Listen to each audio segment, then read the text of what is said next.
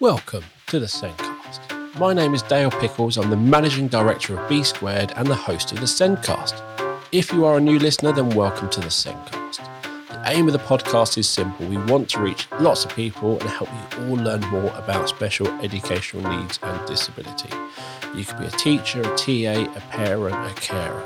It's here to help. This week, my guest is Victoria Ellen. Victoria is a late diagnosed autistic adult.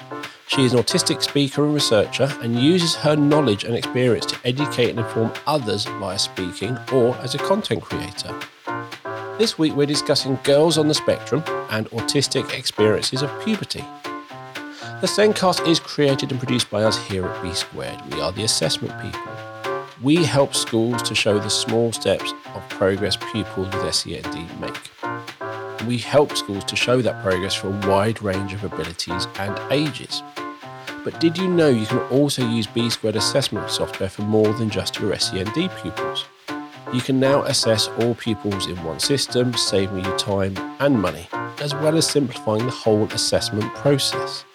Visit the B Squared website or click on the meeting link in the show notes to book a meeting with me so I can take you through what our assessment software can do for you. Let's get on with the podcast.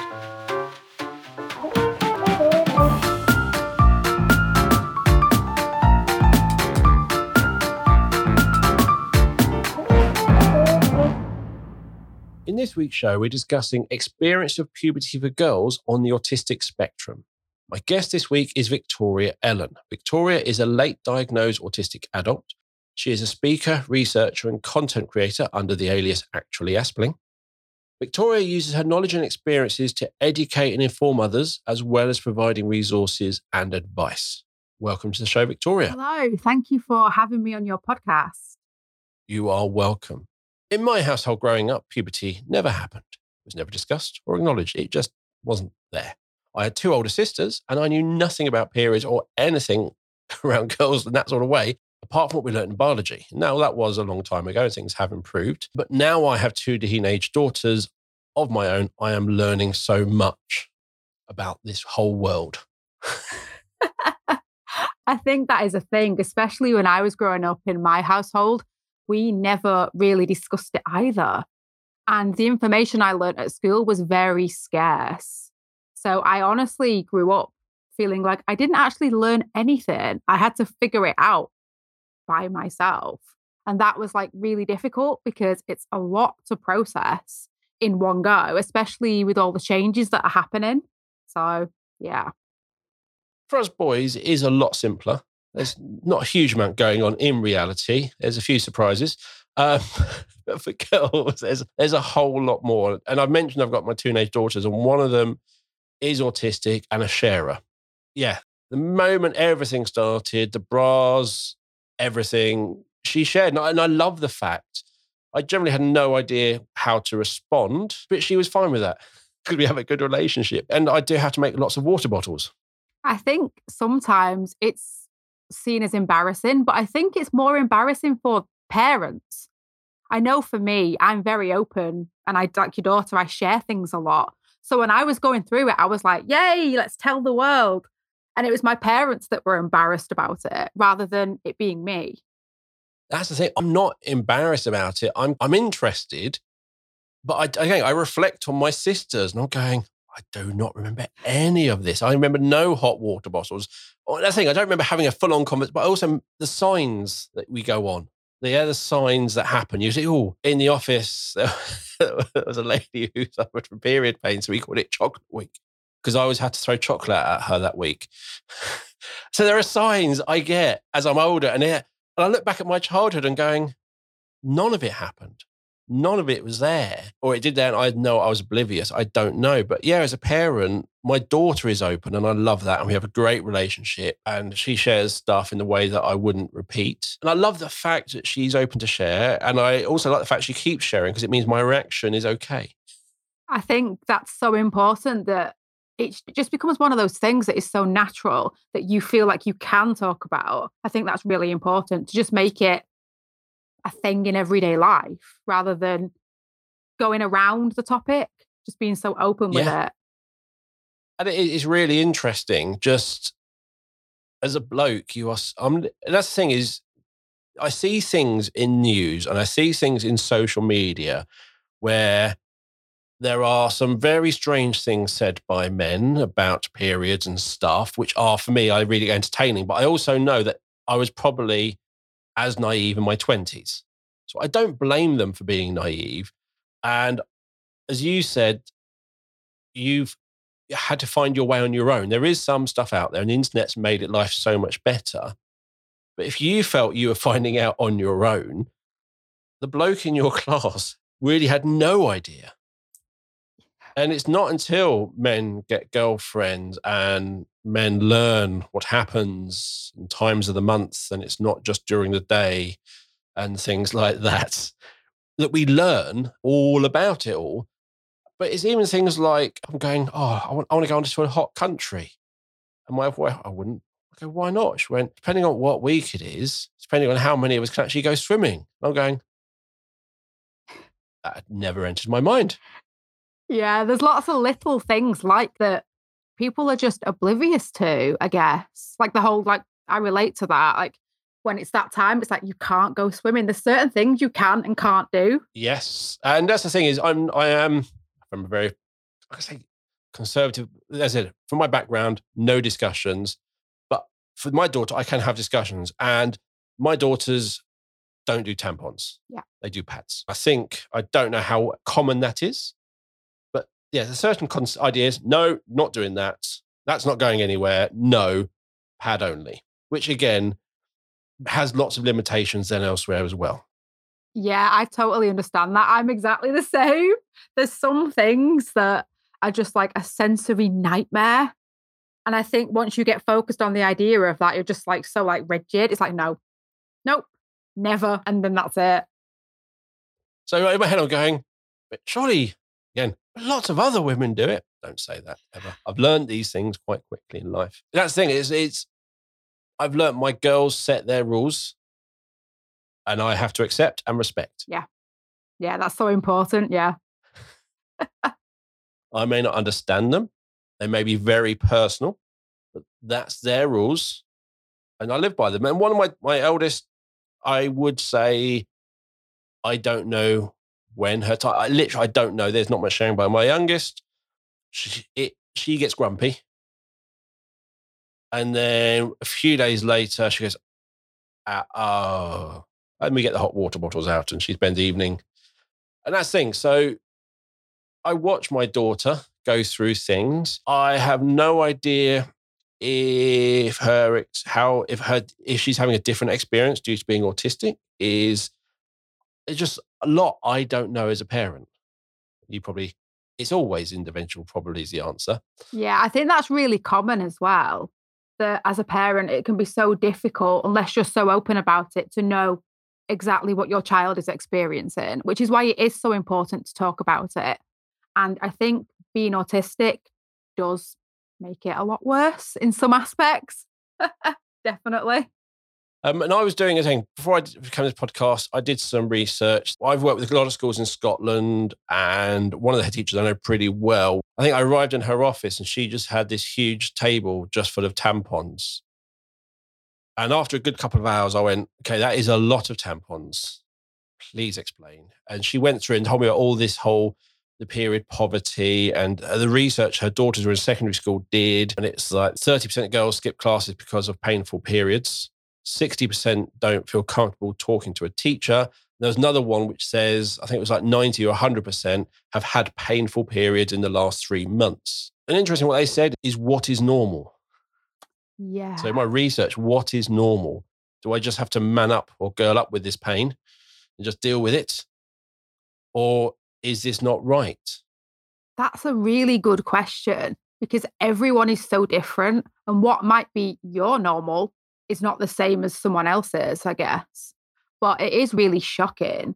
And I do think that in terms of like period pains specifically, schools need to do more because the fact that someone is saying, I'm not going to go to my class because of it, that is like telling you something. Yeah.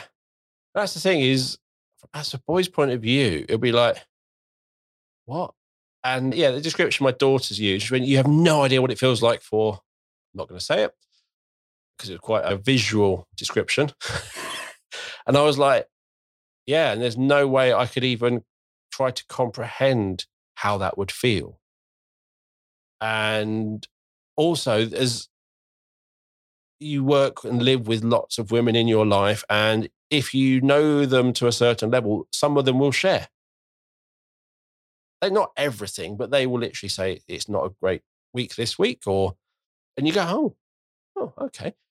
But that's as much as you know, unless you live with someone, you don't really know. But yeah, how do you know how bad your pain is compared to the person sitting next to you? That's it. You don't really, unless you talk about it. But even then, it's your experience. You don't have the same experiences as like the person sat next to you. So you don't really know. No. So if you just focus on the periods and autism, what are the challenges around, well, what have you found? What have you, in your research and talking to people, have you found are the challenges around periods and autism? I think the main thing that I have found is the sensory side of things. That is the most prominent. It's what most people have said to me. It's like the heightened sensory awareness is just unbearable because you can be so physically aware of something to the point where you're hyper focusing on it. And then it takes over like your whole day. And it can be an absolute nightmare. Okay, so when you said hyper-focus, I literally mean everything becomes hyper-focused, but no, you're literally hyper-focusing on those sensations going on within you and everything else goes out the window. Yes, yeah, because you're just like, oh, I can feel this and oh, that's not sitting right and oh no, every little thing. And you're thinking, try and do something else. But then your brain just goes, yeah, but that thing is still there. And it's so hard to like switch it off. I know what you mean. If I say, don't think of an elephant, everyone's probably now thought of, why am I thinking of an elephant? It's that sort of thing. You focus on these things, especially if you've got an event coming up, it's hard to move it. But turn that into a sensory thing going on within you. Yeah, I can imagine. No, I can't. I can try to imagine. And the thing is, it's not just one sensory thing. There's like several things. And to have them all going on at once just makes it so much worse. Okay, as a bloke, I'm going several sensory things and I'm not 100% sure. So I'm going to be the muggle who has no idea and ask if you're happy to share and discuss the several. Yeah. So there's things like you're actually feeling your menstrual flow. So you can actually feel that. Then there's things like your period pains, your aches, your cramps. And then there's the feeling of sanitary products as well, depending on what you choose. They're sticky, they're uncomfortable, they smell weird. So you've got all these things to contend with all at once. Yep. And it's very overwhelming. Yes. I don't think, again, not in the room when it happened, but from my understanding is she doesn't enjoy the product. She doesn't enjoy disposing of them, any of that. It's all, I think, just icky. Yeah. And wishes it just didn't happen. I think that's very common. That's the simplest way of shortening down what she says is, I just wish this didn't happen ever. You have no idea what it's like to do this that's the thing. I really do not understand. And the thing with products is you can get like choice paralysis. Like for me, when I first started my periods, I got given what my mum used. But then when you go to the shop and you look at all the products on the aisle, there's so many different brands, different colors, different shapes, different sizes. And you're just there like, well, how do I know which one I need? It can be really difficult. And then you might buy something and then you think, oh, well, I don't like that one. And then you have to go back and start again. That's the thing is, as a bloke walking down that aisle, you literally going, surely they do the same job. I get the colors now. I understand flows. I get that. But it's a whole weird world. And I get the different shapes, underwear, but it is a whole world. And that's me looking at a bloke. But when it's you as a woman, you're choosing, but also it's hard to have that conversation with the next person as well. Yeah. And as an autistic person, it can be so overwhelming because even though the brands probably all do the same thing, for me personally, I was so particular on the brand I liked. Okay. And if the shop, like say, didn't have that, I would melt down because that is what I was used to. I have to have that one. And Yes. even though, like you say, they do all do the same thing. But for an autistic person, if you find the specific one, then that's it. But it's the same way is very different topic is my nephew has cheese sandwiches, and I think that one day they're out of her normal cheese, so my sister got cheese slices. And he literally couldn't comprehend that he didn't have to cut it; he just had to open the pack. It's that sort of, I have a process. It opens this way. It does this. I do this. That's how it works. That's what I'm used to. I'm supposing that's part of that as well. Yeah, it's that thing of you get so used to the same thing. It's like a routine in that way that when it changes and it's not the same, it can be really hard to process and understand that. And I think sometimes you're aware of, okay, this is different, but it's hard to kind of adapt to that because you're like, I know it's different and I can see it's different, but my brain is telling me that, I don't like this. But I suppose in that moment, that is probably your capacity to accept change is at its lowest. Yeah. And you can think like logically and rationally about it, but your brain can still be like, yeah, but it's not the same. And it's interesting. I've had conversations with my daughter who will say to me, I know this is stupid or I know this is weird, but it just is. That's the thing. I love the fact she can recognize that what she's doing is a little bit bonkers and she knows it is, but she still has to do it that way. Yeah, I love that because I'm exactly the same. So I know I do this weird thing and I have to do things this way. Yeah, I get that. But I still have to do it. It still has to be that way. And that's the thing is, what I like about my daughter is I just say to her, I have my rules. I know my rules. All I want to know is what your rules are. And then I can follow them and sometimes she has her rules. She can't explain them, but we work them out. But sometimes she doesn't know what her own rules are, which is always fun because it's never the same, is it? No, it can change quite a lot. And that can be really frustrating, especially for parents, I guess. That if you have things one way and then suddenly it's like, you don't know what the rules are or they change. For an autistic person, yeah, it's overwhelming. But for a parent, it can be like, oh, okay, the rules have changed. What do I do now? Yeah. And for me, it's really, sometimes you go to react. You just, but this is what okay, it's different. Okay, don't react, don't understand. And that's the thing is, my daughter will go to bed with a hot water bottle, which is fine in December. It's fine in January, not in the middle of August. I do that. I have a hot water bottle for the cramps, but then I have like a fan on because I get too hot. So I can balance it out. Yep, she has a hot water bottle and the fan. Yes. And that's the thing. I look at my daughter and it's like, she'll get in from school and she literally gets in and goes hot water bottle and goes to bed. Yeah, I think that's quite a common thing. It's comforting. And it's like, do you want to watch TV? And she's like, no. I'm like, surely it would help. Would it not? No, it's distracting. No. Yeah. She is, I think she's kind of, as you said, she's just overloaded with everything. Yeah. And sometimes you just need time away by yourself to like regulate, I guess. Yeah.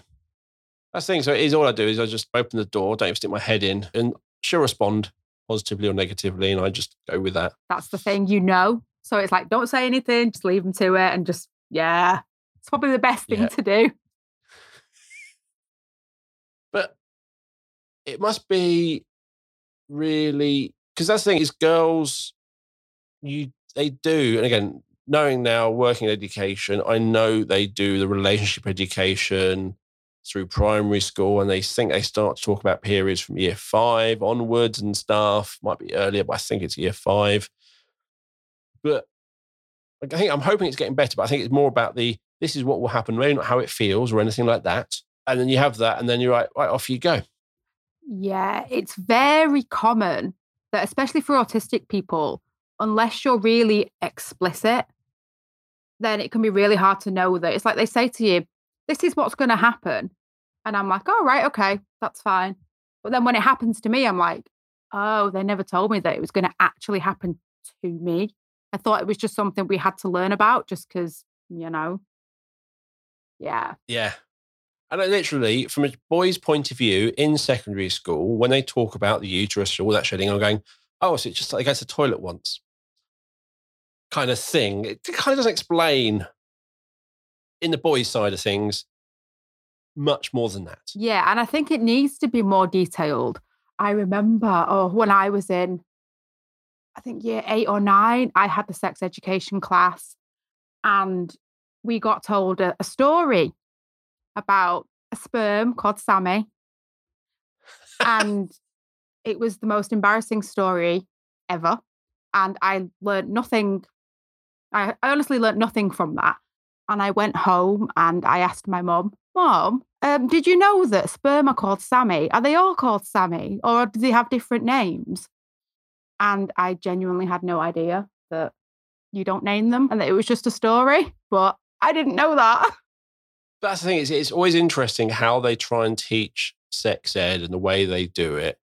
Because when I'm significantly older than you, and it was done in science when I was at secondary school.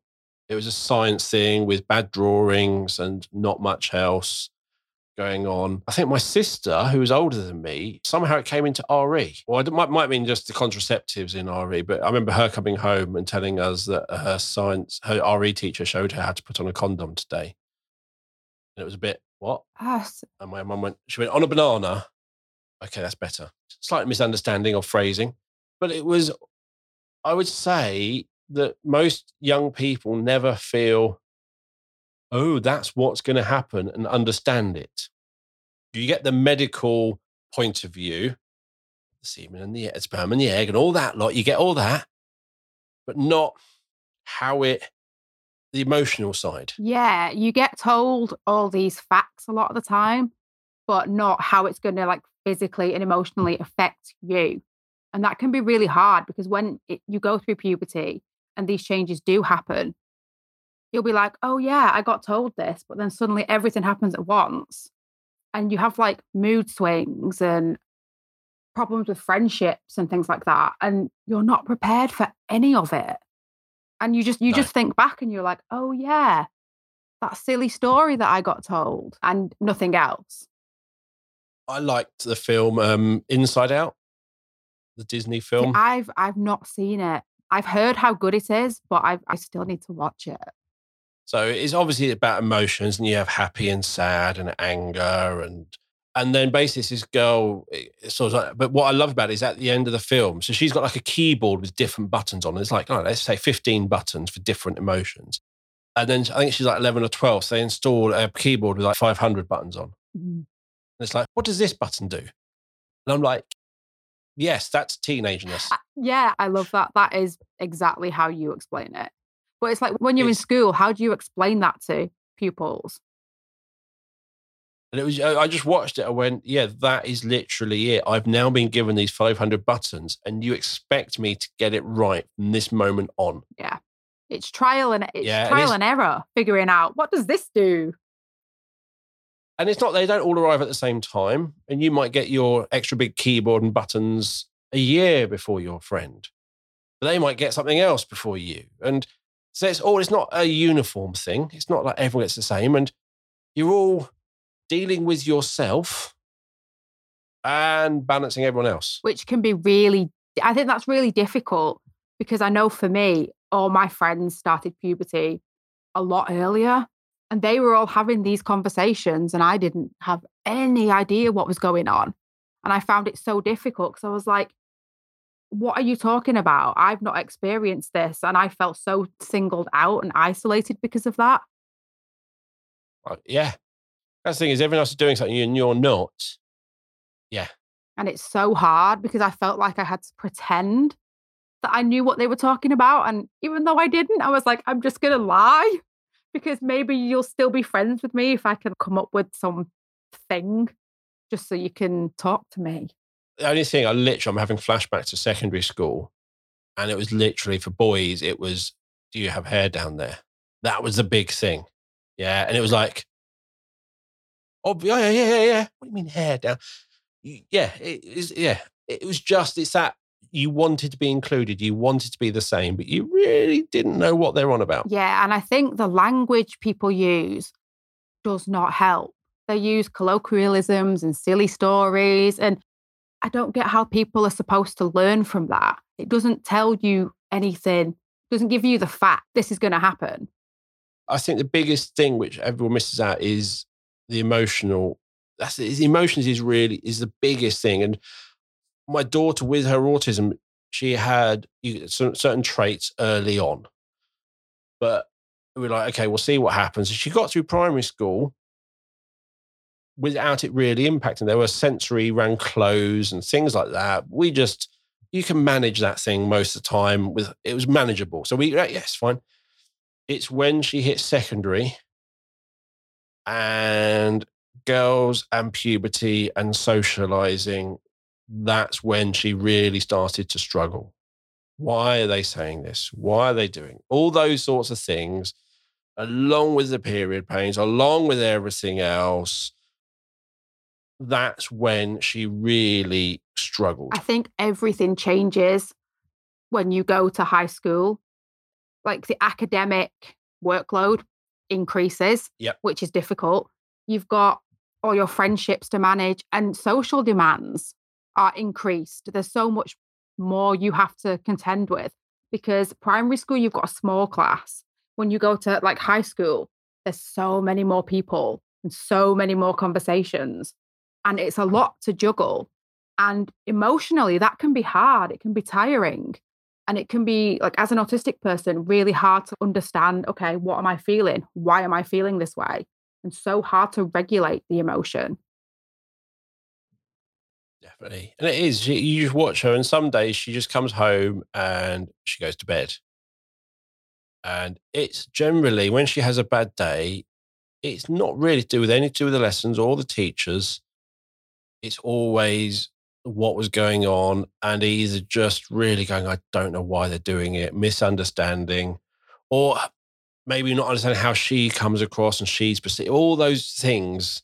It's really hard to tell your daughter, well, it's partly your fault, but you're oblivious to it being partly your fault, but it's not really part your fault. It's just because you're autistic and there's no allowance being made. And you just sit there going, and I don't want my daughter to change, but I also want her to be happier, which they don't work. I think in the world currently. That is a big thing. Parents do want their kids to be happy. That's just a natural thing, I guess. But the thing that gets me is teachers will say, oh yeah, they're fine during the day. There's nothing going on.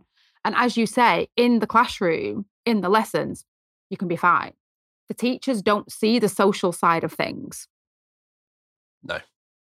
And also my daughter will just mask. She just masks. She doesn't get into trouble. She is just Miss Goody Two-Shoes in school. It comes out at home, which isn't always, obviously, it's not always fun, but in reality, I'd rather she felt like she could release at home. In the world the way it is at the moment, she needs to conform in schools. She needs to survive it and conform. And yeah, she can then release at home and we'll do that. But I think the other thing which has helped her is keeping her busy. I think that's really helped, because otherwise she just sits at home analysing or just sitting on TikTok or whatever, worrying. You can ruminate over it. That is the thing. And then you can get like anxiety from it and loads of other emotions. Yep. So it is really, really good to kind of keep yourself busy. And I highly recommend cadets. Yeah. If you have a child, boy or girl, 13 upwards, I think all of them are. Army cadets, Air Force cadets, Sea cadets, I think, yes, fire cadets. My daughter joined the Air Cadets. What's lovely, and it is literally a very autistic friendly place because there's lots of rules you have to follow. And if you don't follow them, you're in trouble. And the rules are very clear. There's no adapting them. There's no, I'll follow it today. It's everyone has to follow those rules, which means everyone does. So therefore, my daughter knows exactly what's expected of her and therefore expected of her, and they all follow it, which makes her very comfortable. That sounds perfect. It does. It's things like guides and brownies and scouts and things like that are really good as well. But I think there's less of a strictness with those, and rules can change. Yeah. Whereas the Army, I think with the cadets, they are There's the parading, which my daughter finds a bit interesting. But there's just rules of you do this, then this happens. And we get a calendar of what's going on. So she always knows what's it going to be when she gets there, what they're doing. And she enjoys it. She doesn't come home with the same issues she comes with from school, because the sort of people who go there are the ones who want to follow the rules. Yeah, they're the kind of kids who want to actually be there. Yes. So they're the ones who go, right, even if I don't like the rule, I know I've got to follow it because I want to be a pilot, or I want to do this, or whatever it is. So for her, it's great. And it's great because it's 2 nights a week. So yeah, highly recommend keeping your children busy, and cadets is something to really look into. I think as well, a lot of kids don't want to be at school, big thing. So it's like they don't want to actually be there. So they're going to like not pay attention and mess about. And if you're autistic in the classroom, that can be really off-putting. Yes, that's the thing is, yeah, for me, I always need to know, why am I doing this? Where am I going? I don't know. Are you the same, that sort of thing? Yeah, I like to understand. If I don't know why I'm doing something, then what's the point in doing it? I think that is quite a lot of that's quite a typical thing in neurodiverseness. Yeah. Why am I doing this? Oh, okay, I'll do it. So now my daughter's into cadets and she's liking the idea of joining the Air Force. And she's in year 9. She's got options and she's going, right, what do you want to be? She's like, I don't know. I want to join the Air Force. Well, let's go have a look at the careers. So now we're looking at the careers. We're now looking at what she needs. So now she's knowing, why am I bothering in science? Because I want to do physics. I want to do that. So it's now giving her why am I doing this? Yeah, which is great. I guess on the other hand, with that, it's like, well, the subjects that aren't going to help you with that, it's like, well, why am I doing these now? I don't need these. I do think there's a lot of schools, I think partway through year 9, once they make those things, they're like, yeah, I'll just stop bothering in that subject now. And my head are going, yeah, fine. I'm happy with that. Yeah, don't bother with this language you're not doing. Don't bother with that you're not doing. Completely happy with that. But I think a lot of schools, I think they struggle partway through towards the end of year 9 with all those kids just really giving up. I think on those areas. If it's something you're interested in, you're more motivated to take part and do it. If it's something that you're doing because you're told you have to, you don't want to do it. No. So puberty and girls. We've talked about periods, which I'm guessing is the biggest impact. Yeah, I would say so. Yes. In terms of time that I know it impacts me, it is the biggest impact. And the fact it's not like this is going to happen every 4 weeks on a Monday. It'll be finished by Thursday and it'll feel like this every time. The fact that's never set in stone probably isn't great. But that's not the only part of puberty for girls, is it? No, there's loads of other things, like, for example, like physical growth, growing, like hair and breasts and your bones growing, and it's a lot. Yes. So the first time I met you was at the Autism show in London, and you did a talk which was hugely popular. Yeah. Huge. It was brilliant. And I queued up to talk to you, and I found it fascinating because the person in front of you went, "What bra are you wearing?" And then you showed her your bra. I'm very open with things like that because if something helps me, I'm more than happy to share that. I can't describe it to you, so I'm going to have to show you. And for me, because at the Autism show, you wear headphones. It's really good because it's silent, very autistic friendly. So I didn't hear the talk. I just went, that's a really big topic. That's going to be amazing. So I had no idea what you really talked about. And the fact you just went, yeah, here's my bra. And I was like, that's not a normal question and a normal response after a talk. No. But I know, but listening to the next person who then asked the exact same question, I went, okay. So what was the reason everyone was so interested in your bra? I think because bras can be so uncomfortable. They're absolutely awful. And it's just like the sanitary product thing. There's so many different ones. And it is a common thing that sensory-wise, they're not nice. So I wear specific ones that are way more comfortable. And I think comfort for autistic people is a really big thing. So a lot of people just wanted to know, because I think I mentioned it in my talk, that when your breasts grow and you have to wear a bra, you're told you have to. So you have to go for something that is the most comfortable. And I guess people were just curious because they want to feel comfortable. So they were just asking me just so I could be like, yeah, this is what I choose. But if I remember correctly, I think it was you don't wear an underwired bra, if I remember correctly. Yeah, I don't like them. So, yeah, so I get that. I've hung out washing. You can feel these solid metal bars in there going on. Yeah, I can imagine that doesn't always feel the most comfortable. No, because sometimes the wire pokes out and they're just really like rigid and structured. And I really don't like that. What was interesting is I looked it up and I was doing research. I then came across your Facebook group. Yeah. Where there was a whole discussion about what bra is best. And you literally, it was interesting. It wasn't like this is the bra. It was the polar opposites. Because you had those who were like, as soon as I get home, I take my bra off. And the next person was, I always wear sports bras. I like the being contained, I like the deep tissue type feeling of it being held close. Yeah, everyone's so different in what they like. And again, it's comfort. It's a comfort thing. And so it really is from a bloke's point of view, it's like bra's a bra, apart from that one stops them bouncing. Yeah. And that one shows a bit more. And if you haven't got much, that helps. That's kind of, as a bloke, that's your knowledge. Yeah. Yeah, there's like more to it. There's like the cup shape, the material it's made of, if it's got wiring or not. There's just so many little things that as an autistic person, you have to like check because otherwise you just know it's going to be uncomfortable. So you growing up, what was it a case of your mum went, here's your bra?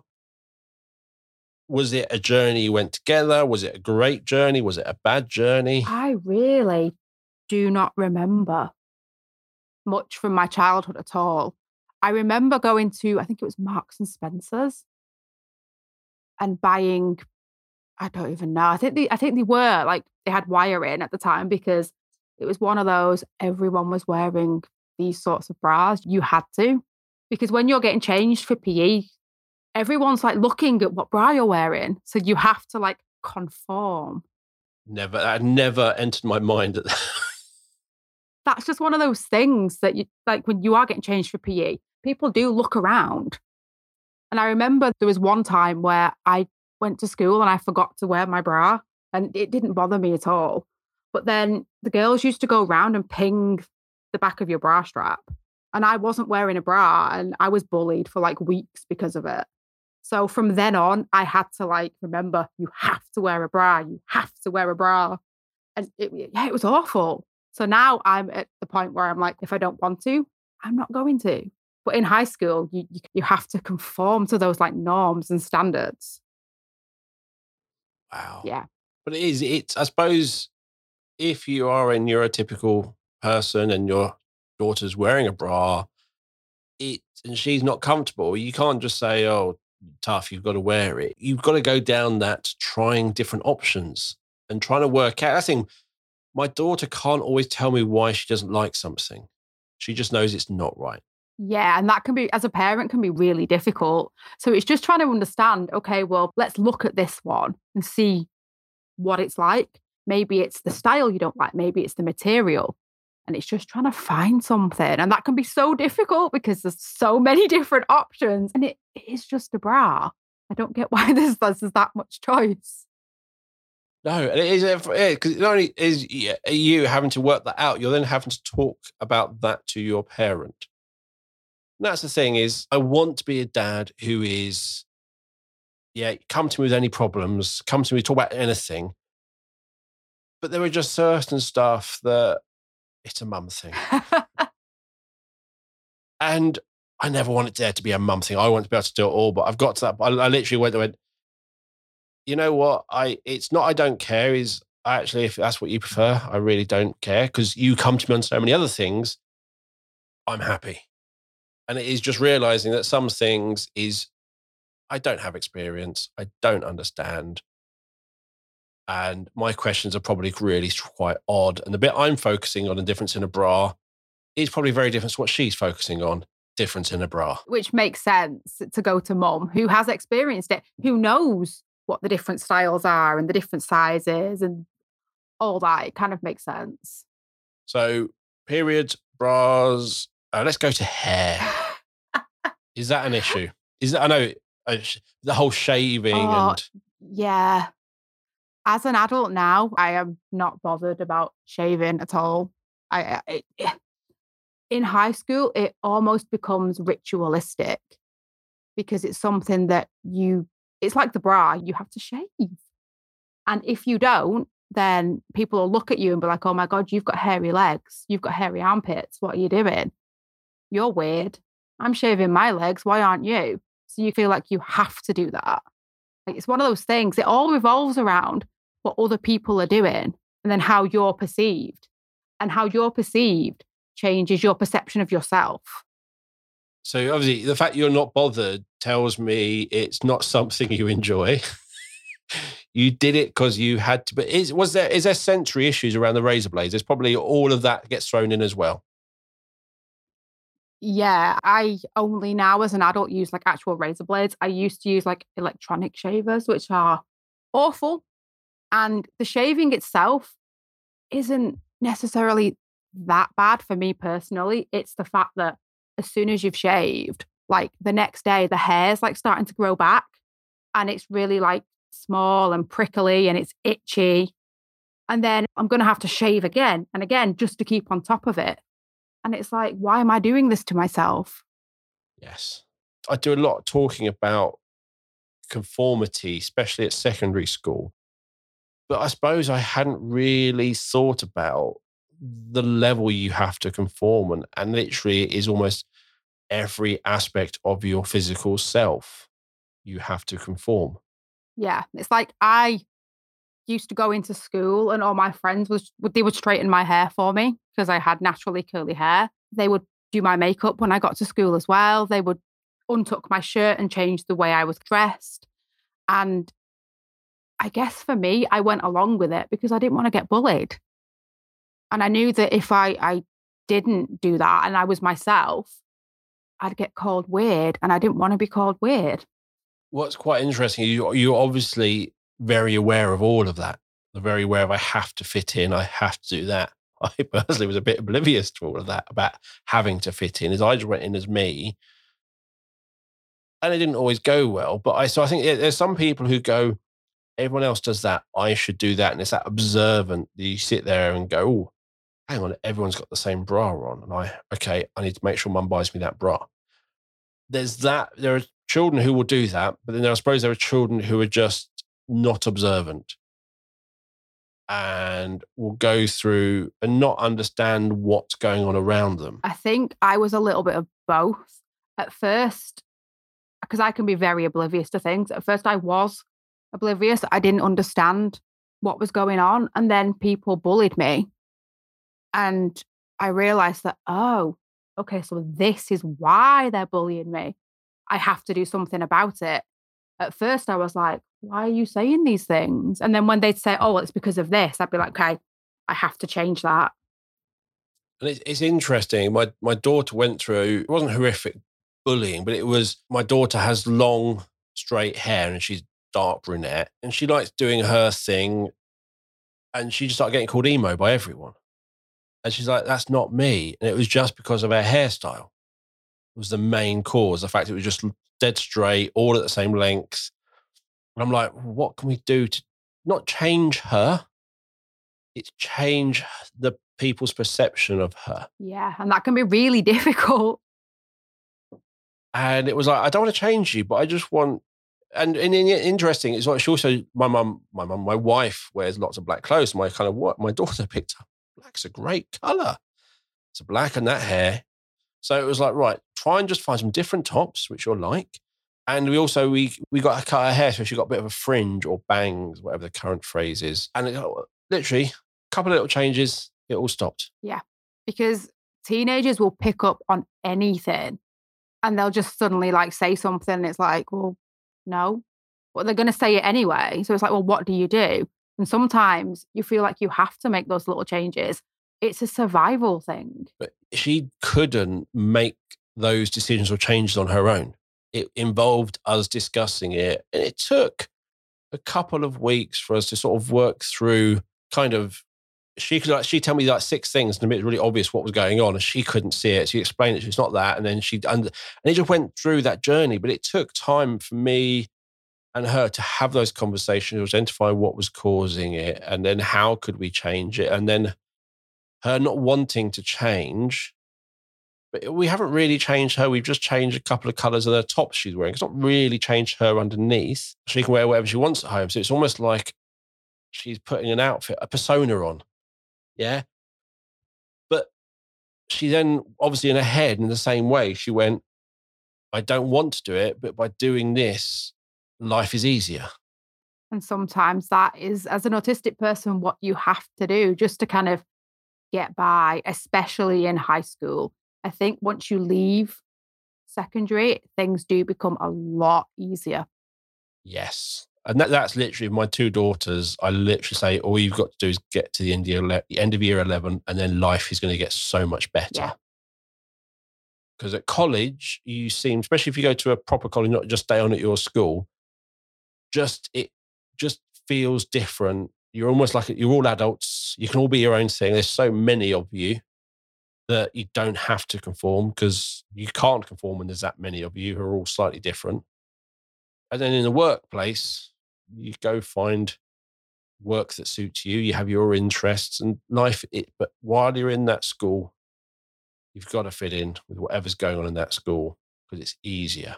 That is it. It's an ease thing. You do it. It becomes a coping mechanism that just to get by, you do that. And it is just reminding yourself that come year 11, when you're done, that's it.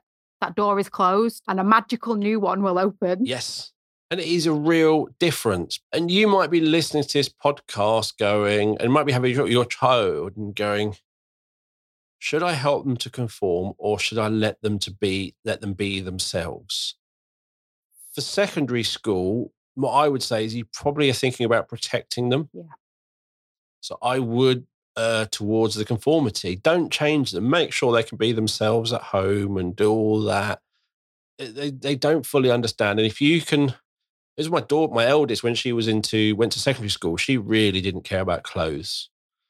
And I remember when I was at secondary school, I got bullied for having high-tech trainers, not Reebok Pump or Nike Air. Yeah, I had the wrong trainers. I got bullied. So I was literally going, right, so my daughter, I'm going to get some Adidas trainers because they're the thing. I'm going to get the 3-striped Adidas top. I'm literally just getting a load of stuff, which she was even oblivious to, but it made her invisible.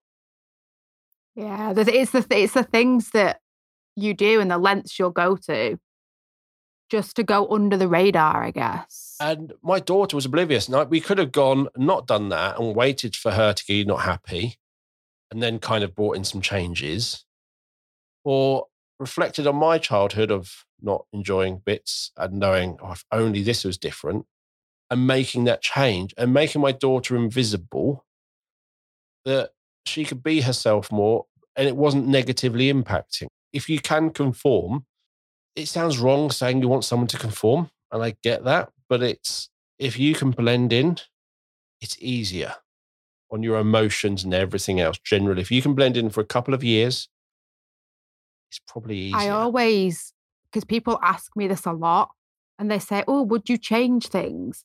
And I think to myself, I would have liked to be able to be myself because I'm weird and I know that. And I wish I was able to just be like that in high school. So I would like to change that. But I know that if I didn't conform and that if I was like that, yeah, things would have been horrendous. So I know that as much as I didn't like it, that is something that helped me to survive, essentially. So the bit you would change is you would like schools to allow children to be themselves. Yeah. And if someone is being bullied for that, it's just to have the understanding, because it's like, oh, well, you're being bullied and, oh, well, we'll sort it, but nothing ever gets done and things are just left. And especially for autistic pupils, things can be way worse. it's obviously, it's not great. You're being bullied because your hair is weird is obviously not ever going to be a great phrase to say. Yeah. But if that's the reason, yeah, as horrible or as stupid as that is, you kind of want to sit there and I know I've seen things where someone said, my child's been bullied because of this, and somebody said this. It's like, what battle is it you're fighting? What's the reason? Yeah, you always have to look at what is going on and choose your battles, I guess. And it's really, and sometimes parents really misunderstand what's going on. Yeah. And I think it's important that for me, one of the things I was bullied for was the fact that I was like 14, 15 and I still liked Barbie dolls. So I would go into school and I would totally just like ignore that. And I'd be talking about what went on over the weekend, boys, makeup and all that. And my parents gave me like a safe space at home where I could play with my Barbie dolls. So I think it's important that you have that at home so that you can come back, you can regulate and just have that space that you need. And it's important that, that is, I would generally say is you're not hiding that Barbie part of you. You're not removing, you're not destroying it. You're just realizing that actually, if I brought that out here, it's not going to help me. It's going to be the opposite. Whereas if I just do it at home and everyone is great, then I'll do it at home. You still have the interest. It's just that you're not openly talking about it at school. Yeah. And it does just, when you just talk about all this, it just sounds horrible. You are literally trying to not permanently change your child. You're just hiding parts of them. But the reason you're doing that is there is less psychological impact. Yeah. Because I know now as an adult, I have a lot of like trauma from my childhood from being bullied so bad because I was undiagnosed and I didn't really understand what was going on and why I was bullied. And now I'm just like, it all makes sense. But when you're going through it, it's awful. And as a parent, all you want to do is protect your child. Yeah.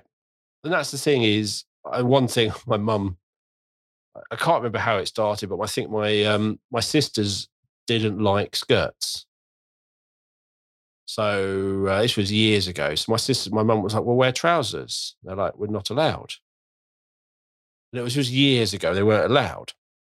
And they literally, my mum looked at the policy and it's girls should wear, and it said, but my mum noticed it didn't mention that boys couldn't wear skirts. So my mum's way of dealing with my sister's issue was she really wanted to send me to school in a skirt to prove a point for my sister. And I was going, okay, you're not crucifying me for my sister. That's nothing to do with me. You're not crucifying me. But she was adamant that I was going to be doing this. And I was literally a 12-year-old going, yeah, if this was my choice and I wanted to do it, these days I'd carry it off. If you want me to wear a skirt right now and I needed to, I would go and I would strut. Not when I was 11 and not in that situation. It would have been not good. But it was that kind of that slight obliviousness of what the impact of doing certain things are. And I think that's what parents often have is, well, I want my child to be exactly who they are. And they like Barbie. So I'm going to make sure she has a Barbie lunchbox, a Barbie this and Barbie that. And she should be proud of loving Barbie. Well, yeah, she should. But going into that, it's literally just like hanging steak off a person and walking into the lion's den. Yeah. I mean, you can like something, but then going into school with, like you say, a Barbie lunchbox, you just know what's going to happen.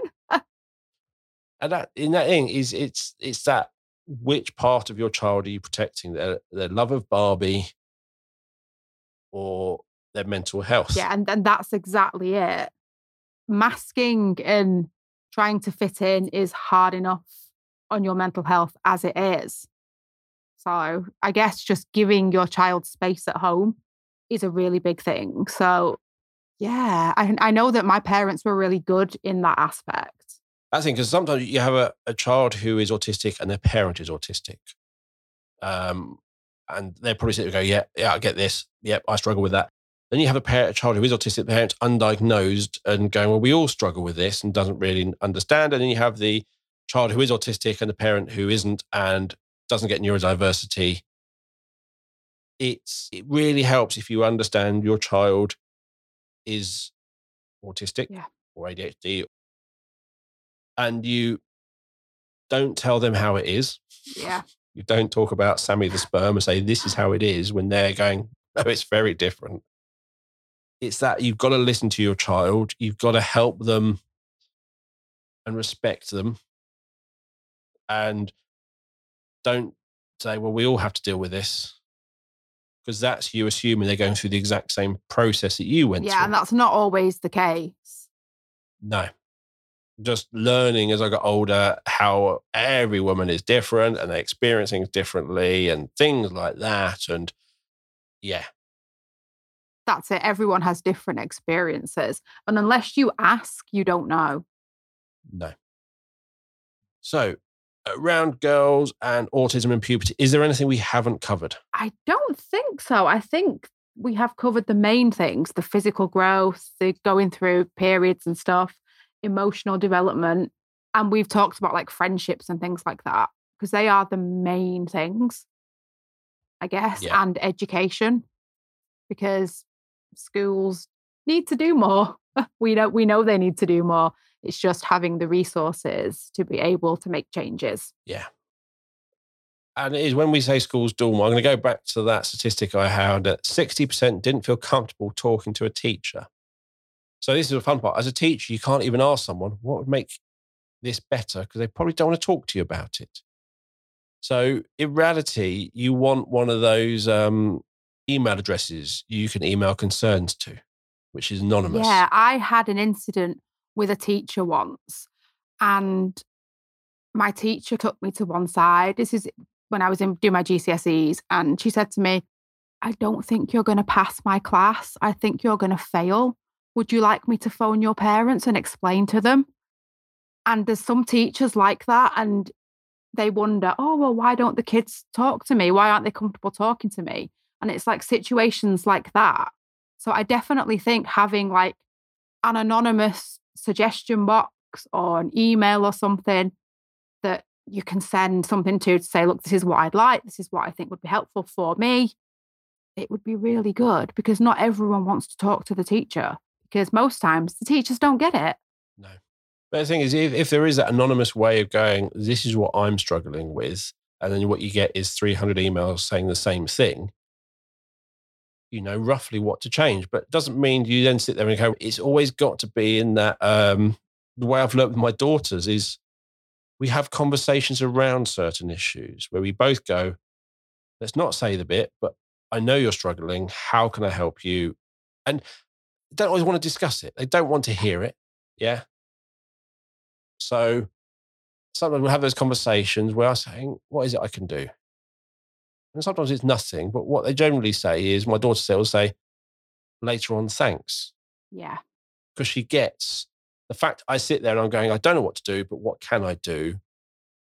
Means a lot to her, even though right in that moment, it's just not helping. There's nothing I can do. I think she just appreciates that I understand. And it's the fact that you're making the effort to ask her as well, what can I do? I think sometimes it can be really hard to know what will help.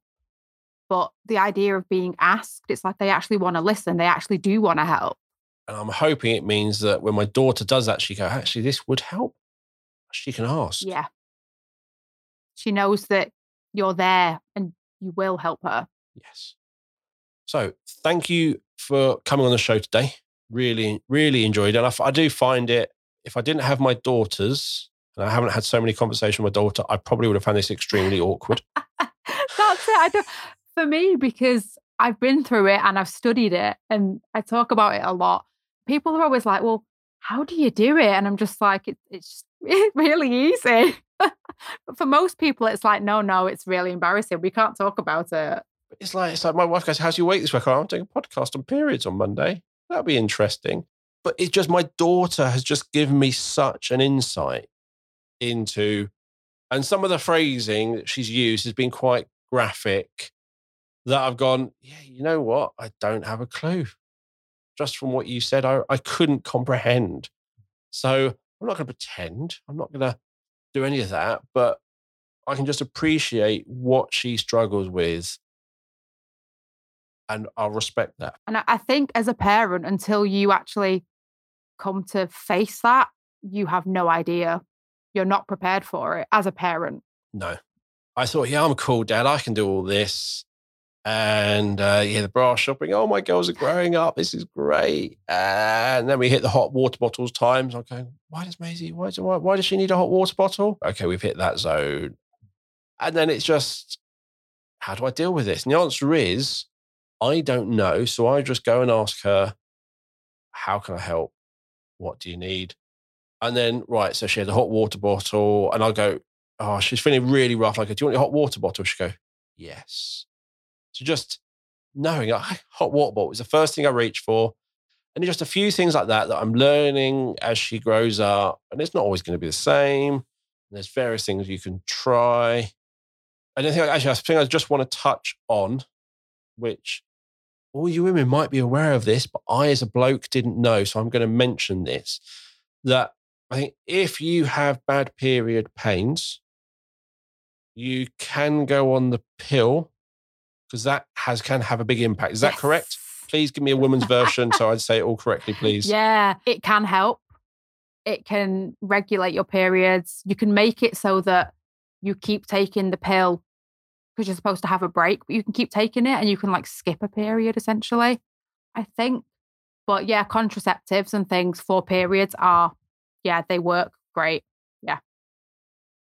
And there's lots of different ones. So we tried one. Didn't work, made it worse. So you go try another. But so there's lots of things. It's just, if it isn't going great, you probably should go and talk to someone and find out what are all the options. Yeah, I think it's definitely helpful to speak to your doctor, because there's so many, like you say, it's trial and error with everything. There's so many different pills you can take. It's just finding out which one works best for you. Yeah. And it can give you a sense of regularity. It can help with cramps, acne. There's loads of different things that it covers. So it's great. It's great. Because, but my daughter actually made the pain worse and the cramps worse. So we then found it reduced, come off.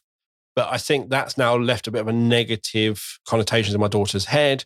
So she might not want to try another one because it might be the same as that, or it could actually get even worse. So then she's now got to be psychologically ready to maybe try another one. Which I totally understand. I have had so many issues with things like that I was on the pill for ages. And then because I had, I think I had an increased risk of stroke or something, I was on something that worked and was great, and I had to be taken off it. And then I had the implant in my arm. But then because of that, I was on my period every day for about 8 months. Wow. And that didn't work. So it is finding what works. Yeah, it's a process. That's the thing, is I'm going, wow. And I probably get 20% of what you just said. I understand 20% or even less of what that phrase meant. That's the thing I've learned, is when something's said, it's, oh, you believe, okay, yeah.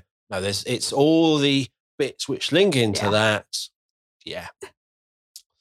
So, yes, really enjoyed today. I've got some links from Victoria to her Facebook and Instagram and stuff. So there's various conversations. And she's also given me some links, including an autism-friendly guide to periods and other stuff. So you'll find all those links in the show notes, along with Victoria's contact details. So thank you for listening to the show. If you haven't subscribed already, please click on that subscribe button. You can follow us on social media. On Twitter, we're at The Sendcast. On Facebook, The Sendcast. On Instagram, The Sendcast. And moving away from periods and puberty, back to education. If you are struggling to show progress, if your assessment process is overcomplicated, takes too long, or you just want to see what is available, have a look at the B Squared website or book a free online meeting with me so I can take you through our products. We have a range of assessment products to help all schools show small steps of progress for pupils with SEND. And if you are a school in England still confused by the engagement model, not sure about the pre-key stage standards or anything else around assessment, please get in contact. If you're a school in Wales and the curriculum for Wales and your progress, get in contact. You can find out all about our online training, our conferences. You can read our blog or watch our webinars. It is all on the B Squared website. And you'll find a link to the website and how to book a meeting with me in the show notes. So thank you for listening. We'll be back next week with another episode of the Zencast. It's goodbye from me. Goodbye, and thank you for listening. Bye, everyone.